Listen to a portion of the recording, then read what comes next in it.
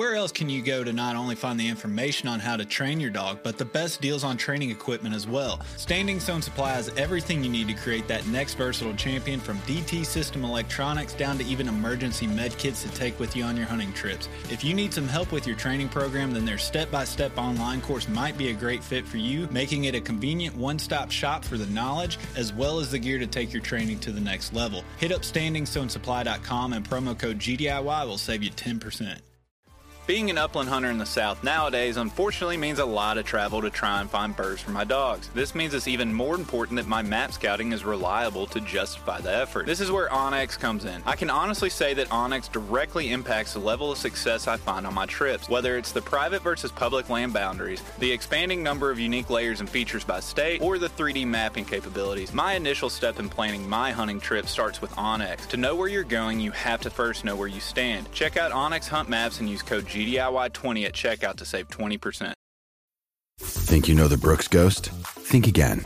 Introducing the all-new, better-than-ever Ghost 16. Now with nitrogen-infused cushioning for lightweight, supreme softness that feels good every step, every street, every single day. So go ahead, take your daily joyride in the all-new nitrogen-infused Ghost 16. It'll turn your everyday miles into everyday endorphins. Let's run there. Head to brooksrunning.com to learn more. The GDIY Spotlight is a monthly bonus episode highlighting nonprofits whose missions support hunting, dogs, dog training, and or conservation. At the end of the month, we donate 10% of Patreon proceeds to the featured organization. While the financial donation may not be much, it's our way of getting the message out and garnering more support for the causes that are important for all hunters, gun dog owners, and conservationists. Please check out our Patreon at patreon.com/gundogityourself to help support these great organizations in addition to helping out our podcast. We really appreciate all of our patrons, and as always, gun dog it yourself.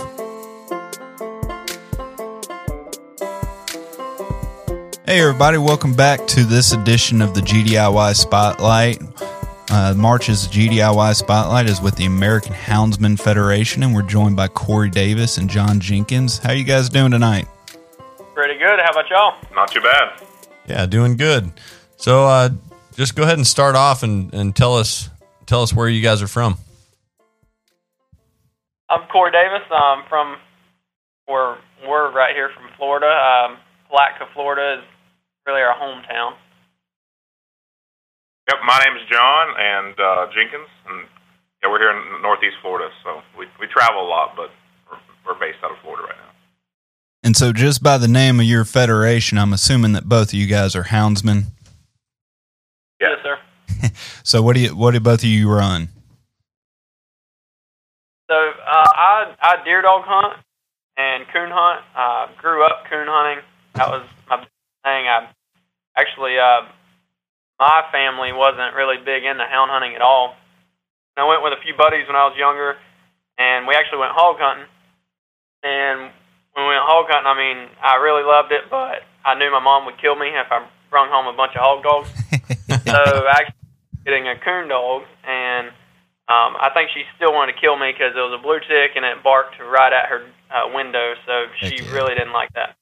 But she put up with it for many years, and went on to do that, and then I got into deer dog hunting the past probably 4 to 5 years, so I really enjoy that too. But I have 10 deer dogs and a couple coon dogs as well. Ooh. And my story is pretty similar to Corey's. I grew up with my grandfather Bruce, who was actually somewhat a part of the organization as well. But I grew up, he was a big coon hunter and traveled the country trying to find the best coon dog and hunting all the competition hunts and whatnot. I never really got too much in the competition hunts, but I do enjoy going out with him every now and then and train some coon, and then every now and then I'll get away and go deer hunt with Corey and run some dogs. I don't do it as much as Corey does. He'll be late a lot of times, and I got to come up here and open the store. But we both try and get out there when we can for sure. So, do you have some dogs, John, or does Corey have enough to cover both of you guys? I got a couple coon dogs, Okay. And then I'm generally, if I'm deer hunting, I'm with Corey, so I'll let him feed them. Now, do you guys have a specific breed that y'all like running, or y'all just kind of have a mixed pack? We have a bunch of walker dogs, which is actually I actually bred some Walker dogs with Treeing Walkers, and they ended up being a red hound, and they're pretty fast. I mean, I really like them. They have a lot of nose for deer dogs too. So, but I do a lot of cast hunting. I don't put on tracks. I just send them in the woods like we do coon dogs, and they'll go jump something up pretty quick. So tell us about the American Houndsman Federation. That's why we're on the call tonight. Tell us what you guys do for fellow houndsmen. So we saw these other organizations. I'm pretty avid with just a bunch of organizations here in our local town, and I go to the National Wild Turkey Federation, and I actually travel with my dad. He's a big still hunter, but out in Nebraska, I've been to like Ducks Unlimited and Mule Deer Foundation, a bunch of different charities and stuff like that raise money for hunters. And as being a part of the Houndsman, I've always seen there's really never a good, not good, I guess, but it's never been like a big nationwide organization that pulled everybody together like the Turkey Federation does, or like the Mule Deer Federation or the QDMA. So our goal was just to kind of build a national organization and be able to raise money and help houndsmen all over the country when they need it, and then also be able to work with other organizations and help them raise money and try and fix their problems. But we're smaller now; it's a newer organization, but our goal is definitely on a national scale in the future, trying to expand out of Florida. We've had requests from Colorado and Texas, and we're planning on putting a lot more chapters together. And we've been doing a banquet for the past 2 years, and we're actually going to do 2 or 3 this year. We got planned. So we've been slowly expanding, and it's getting a lot of good attention. That's the main reason. It's just we felt there was an open market for a nationwide houndsman organization. Yeah. So I think one of the things we put together really well is organization, as far as in the chapter, and professionalism. And I think a lot of that shows when we do our banquets.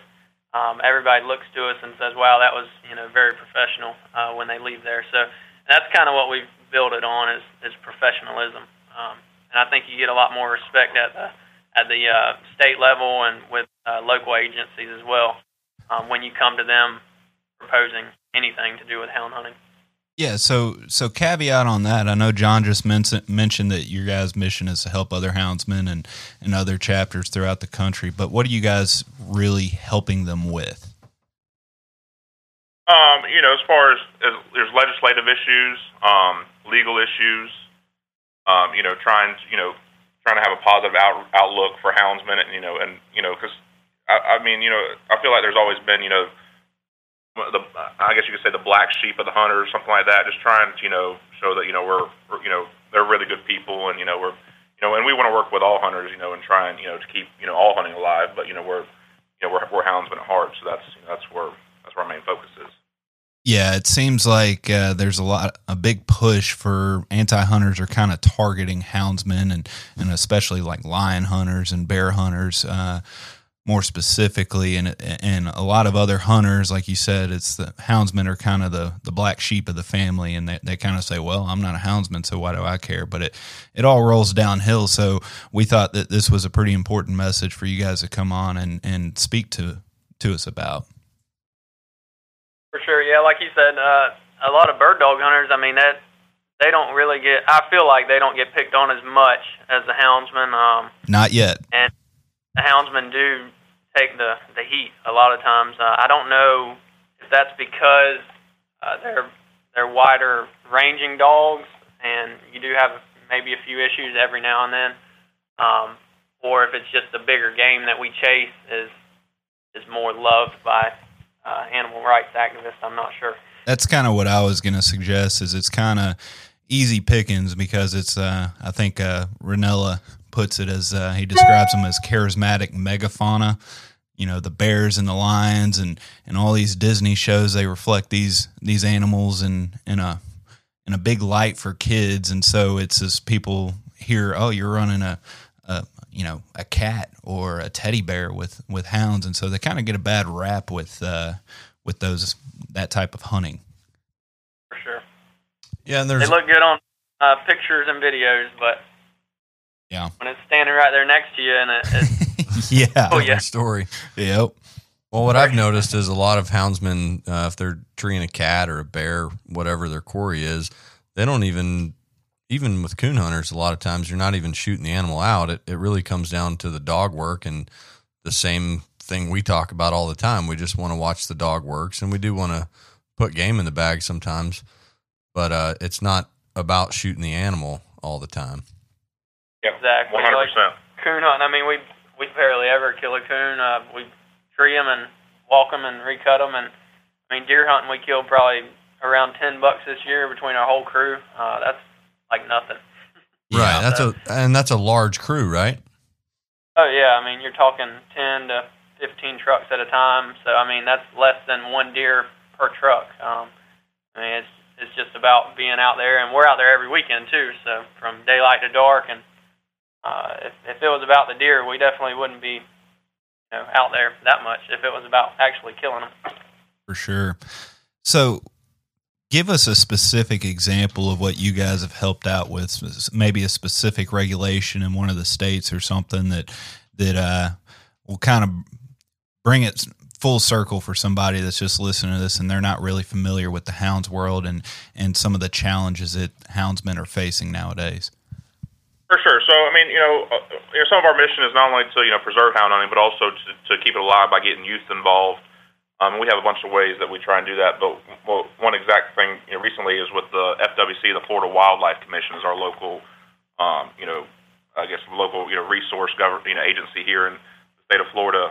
We got a law passed last year where youth hunters during the last week of muzzleloading season before General Gun starts, and General Gun is the start of dog season in Florida, youth can actually run dogs and kill a deer in front of dogs. So we got the first week.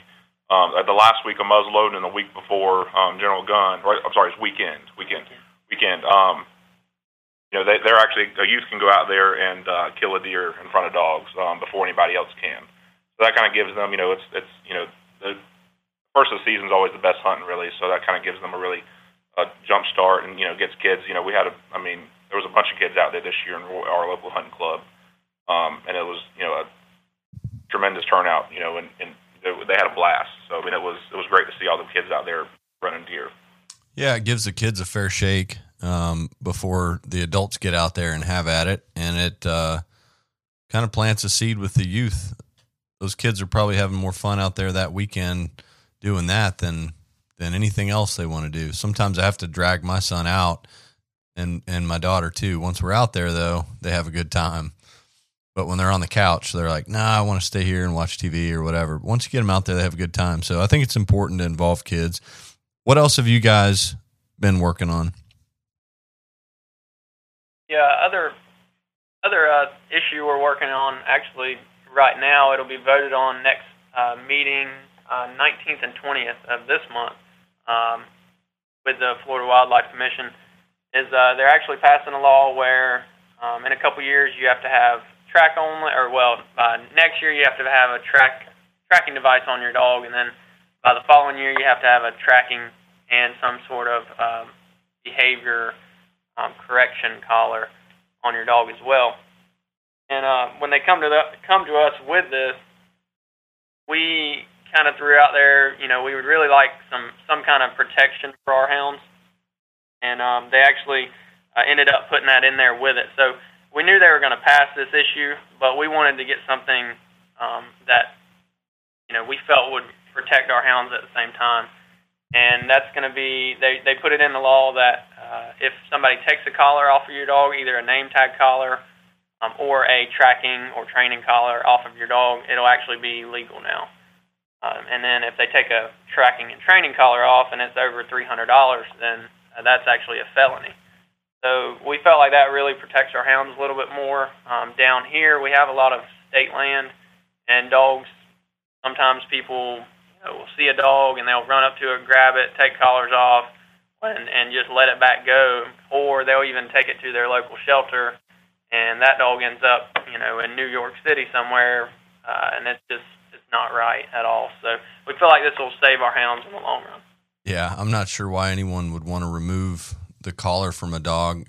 I guess they think they're helping that animal out. And we were talking a few minutes ago about houndsmen getting a bad rap. I think part of that is the range of the dog. The dog doesn't work close to you like a bird dog does, or like a bird dog should. and a lab sits next to you in a duck blind, a hound has to get out away from you to do their job. So when people see a dog, if they're driving down a dirt road and see a dog, they think that the dog's been abandoned. But that's not always the case. I mean, those dogs know they're either doing their job or their job's done, and they know that they're going to get picked up on a dirt road. The dogs are that smart. So the collar law you guys have worked there, and the law against removing the collar, that's really going to help out a lot of houndsmen. Do you think anyone's going to have any pushback about that law? No, I mean, there's a lot of people already with tracking and training devices, and that's why we felt like at this time the FWC was proposing this rule, there was no need in fighting it, but instead of fighting it, kind of put something in there that we would like to have at the same time. Yeah, that makes sense. So I'm assuming there's really the average person isn't going to distinguish between a hound and a bird dog. So is this going to apply to bird dogs and all dog hunting in general, or just houndsmen down in Florida? In the state of Florida, it's only applying to deer dogs, hog dogs, fox, and coyote dogs. So technically, waterfowl and pointers, stuff like that are exempt. And another thing too on the law is, there was some people that were, because when they hear it has to have a tracking and training collar, a lot of people think of the Garmin, the Alpha system, or in like bird hunter case, the Pro 550, track and train all in one. But you technically in the law, telemetry, two separate collars are legal. So telemetry and a behavior collar, and the behavior collar only has to have tone or stimulation or vibrate, or there's a couple like the citronella collar or something like that. But so it's not, it's a very open law. So it's, a beep system and an old Tritronics handheld you're still legal. So that's one thing we wanted to get around to people is you don't necessarily have to go out and buy the brand new system. The majority of houndsmen already have the equipment that makes their dog, makes them legal. Okay. In one of the older systems. Yeah, no, that's really informative. And you said, when does that law take place? Next year? 2021 is the tracking requirement, and then 2022 is a tracking and correction requirement. That's nice that it gives people time to get their stuff in order, and also someone that's been running telemetry stuff for a long time, they don't have to go out and buy the new system, so that's good. Yeah, give them some time, too, to be able to train their dogs in the off-season, because you don't want to just put a correction collar on them and go to work. I mean, they really need some time to train them, too. So we got that in there in the works as well, so then they could put it off a little bit longer, but we felt like it was the right thing to do. And also, I mean, just another side benefit to this, requiring all houndsmen to have tracking collars. We did an episode a little while back with Lonnie Miller talking about deer dogs, and it seems like we alluded to earlier, the houndsmen are kind of the black sheep of the family, but requiring houndsmen to have a tracking system on their dogs and maybe a little bit more training to where they can make sure their dogs don't cross over property lines will go a long way in helping the image of the houndsman overall here in a few years too, because we know that they kind of get a bad rap from a number of communities as well as just deer hunters. They kind of cry foul a lot when they cross property lines, but this would probably help in the long run with that as well. Yeah, that was one thing we really think will be a benefit in the future is it should open up a lot of this public land in Florida.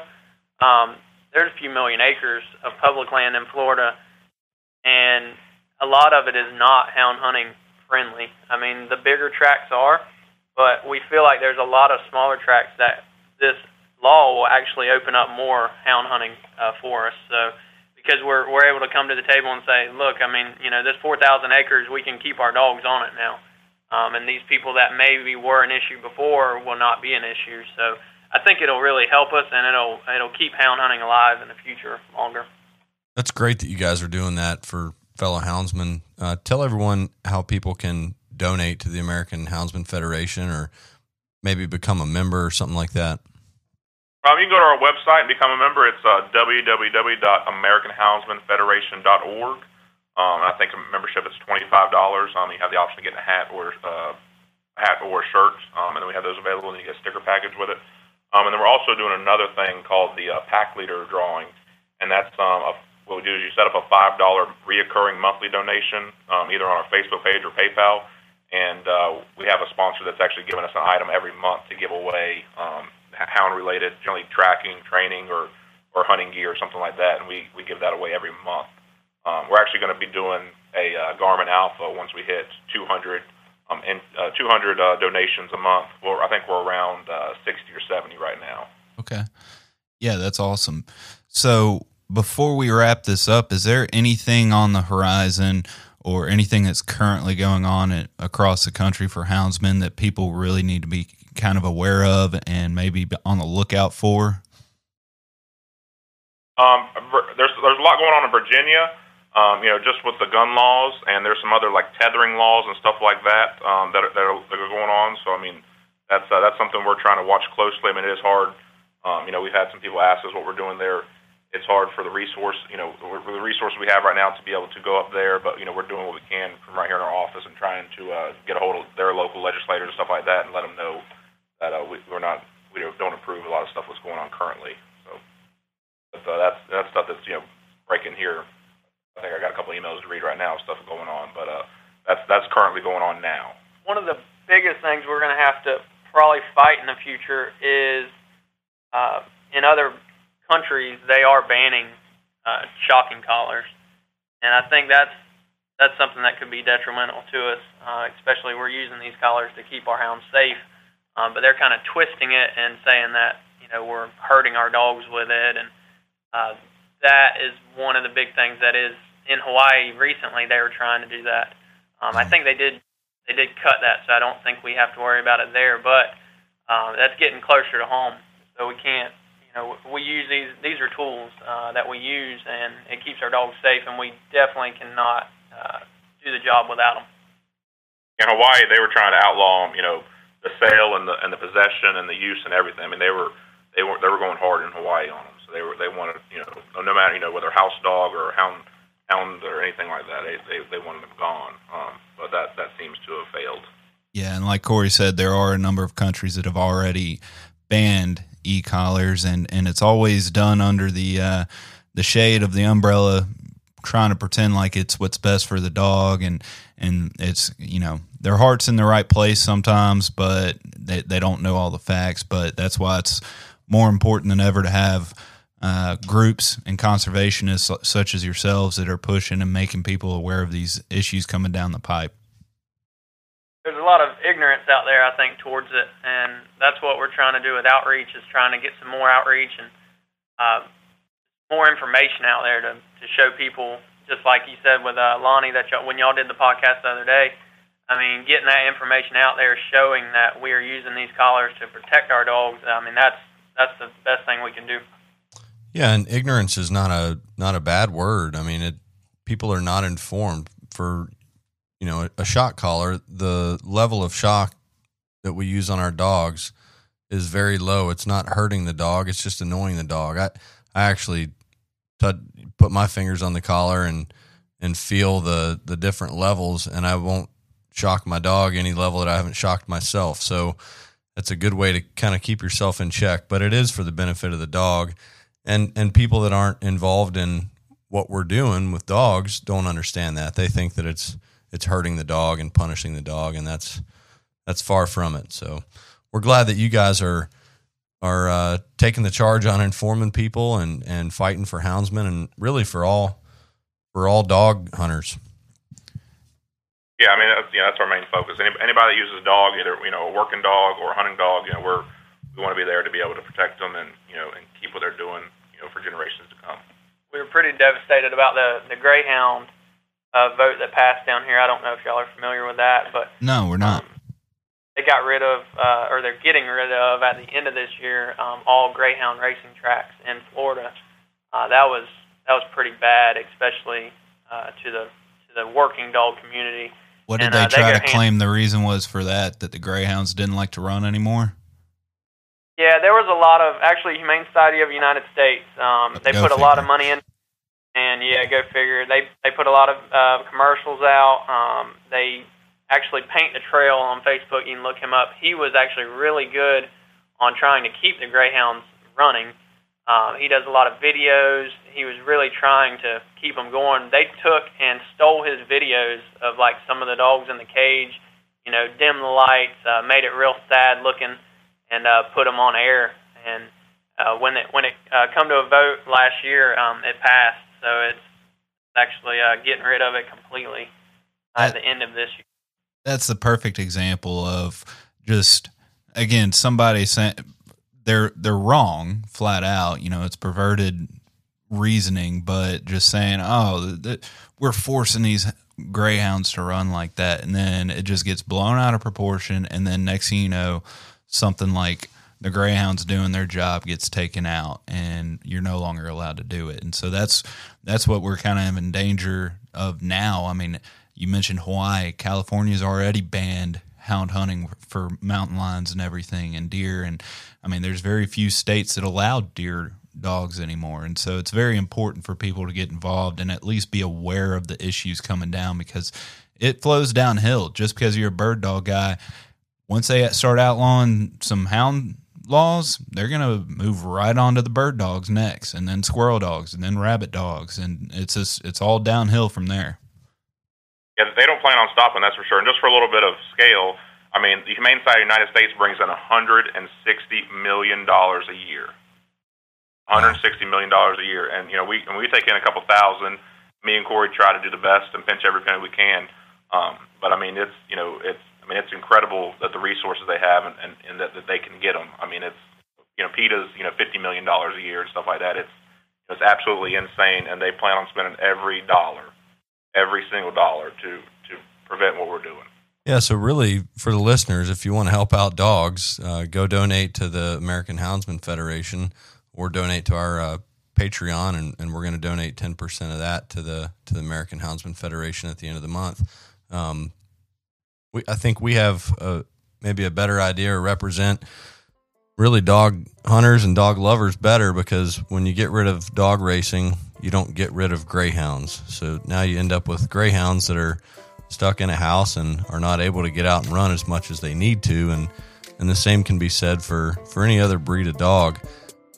They need an outlet. They need something to do. So thanks again, guys, for coming on, and we're looking forward to spreading the word about American Houndsman Federation. Yeah, we really appreciate the opportunity to get our message out there and talk to everybody, and we really appreciate y'all having us on, and we love your podcast, and we want you to keep it going for sure. It's very interesting. Yeah, thanks, guys. Y'all have a good night. Appreciate it. Y'all too. Thanks for listening to this month's GDIY Spotlight. If you would like to see more on this month's featured organization, please check out our Facebook and Instagram at Gundog It Yourself. You can also find the organization's link through our website at gundogityourself.com. If you have a suggestion for a nonprofit that could be a good fit for future episodes, please send an email to us at gundogityourself@gmail.com. Everyone seems to have the same questions or concerns when they start trying to decide which kennel to purchase for their vehicle. Perhaps it's time to stop asking all the questions and just design the perfect setup that meets your exact needs. B-Pro Kennel specializes in designing and fabricating custom Premier dog boxes handcrafted right here in the USA from high-grade, lightweight aluminum. They'll get you set up with the size dimensions, lighting, storage, battery boxes with solar charging, and anything else you can dream of. Stop stressing over buying the wrong setup, just have to replace it again in a year. Go ahead and check out bprokennels.com and get exactly what you want. If you're considering changing your dog's food soon, then be sure to check out Eukanuba Pro Performance. Their science-backed formulas are designed to take your dog to the next level of performance. They also now have the new puppy formula to help your pup start strong and live active. When looking at all the different food options, remember Eukanuba to help power their ultimate performance. Hey, what's going on, everybody? It's Bob from Lone Ducks Gun Dog Chronicles podcast. I hope you just enjoyed the episode you just listened to. And if you did, I think you'll enjoy hopping on ours. We've got professional retriever trainers and upland bird dog trainers from across the country and world sharing their tips and tricks and great stories to help you and your dog get ready for the season. We'll see you there.